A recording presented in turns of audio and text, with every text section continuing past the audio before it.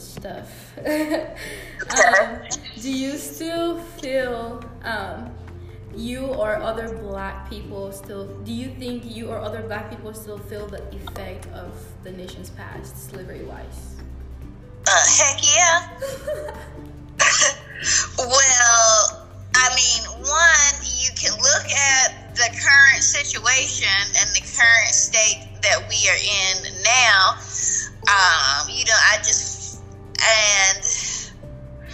First of all, there's still systems are in place that stem from slavery.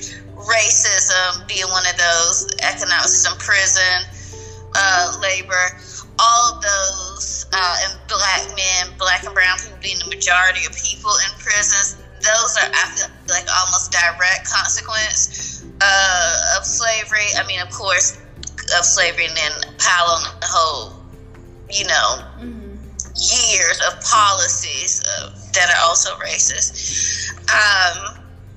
So for sure, I think we still feel the effects of slavery, and not just between black and white people, but I think also amongst and within black communities, things like colorism, and stuff like that. And then, economically, as a people, I feel, starting with slavery, if, we talk about reparations and stuff now, that's almost impossible. You should have given us our reparations right after slavery, and then maybe black people would have been able to have some equal opportunity to get further ahead.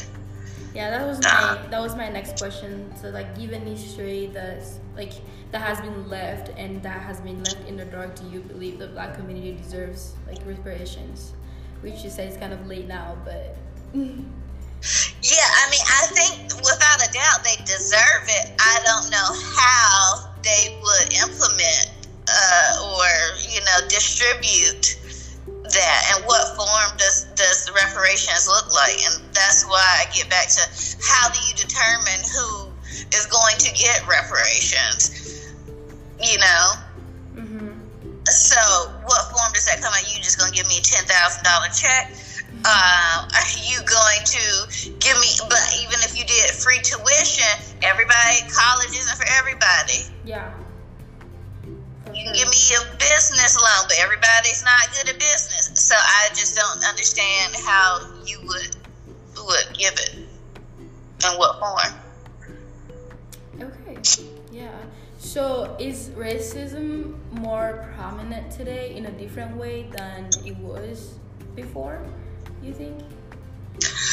I think so. I think I talked about this with my parents. I mentioned I mention this often. Both of my parents grew up during segregation.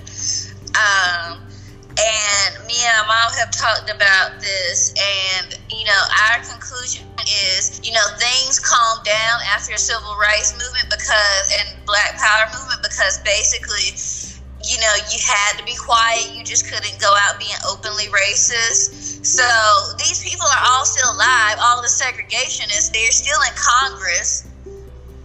Yeah. So and those feelings don't just go away, I don't believe. So I think that it is probably equally, we made great strides, right? But I think that it is equally prevalent today. I think social media has heightened it, because now people don't have to, you have a larger network. You can connect with other closet racists, and you don't have to hide behind hoods and sheets. You can hide behind a Facebook profile. Yeah. So, I think that, and I think, because we talk about Russia and stuff interfering, I think the fact that Russia knows that they are on that, we need to go in here and try to manipulate race relations in the United States, because they know that it's still there, and that this is the legacy of this country, and it's one of the things that could, people could burn it down, a race riot. Yeah. Okay, so that was our last question for that. Oh wait, hold on. Systemically, racism is still there, and I think that you can't rid systemic racism. You can't. You can't read it. Yeah.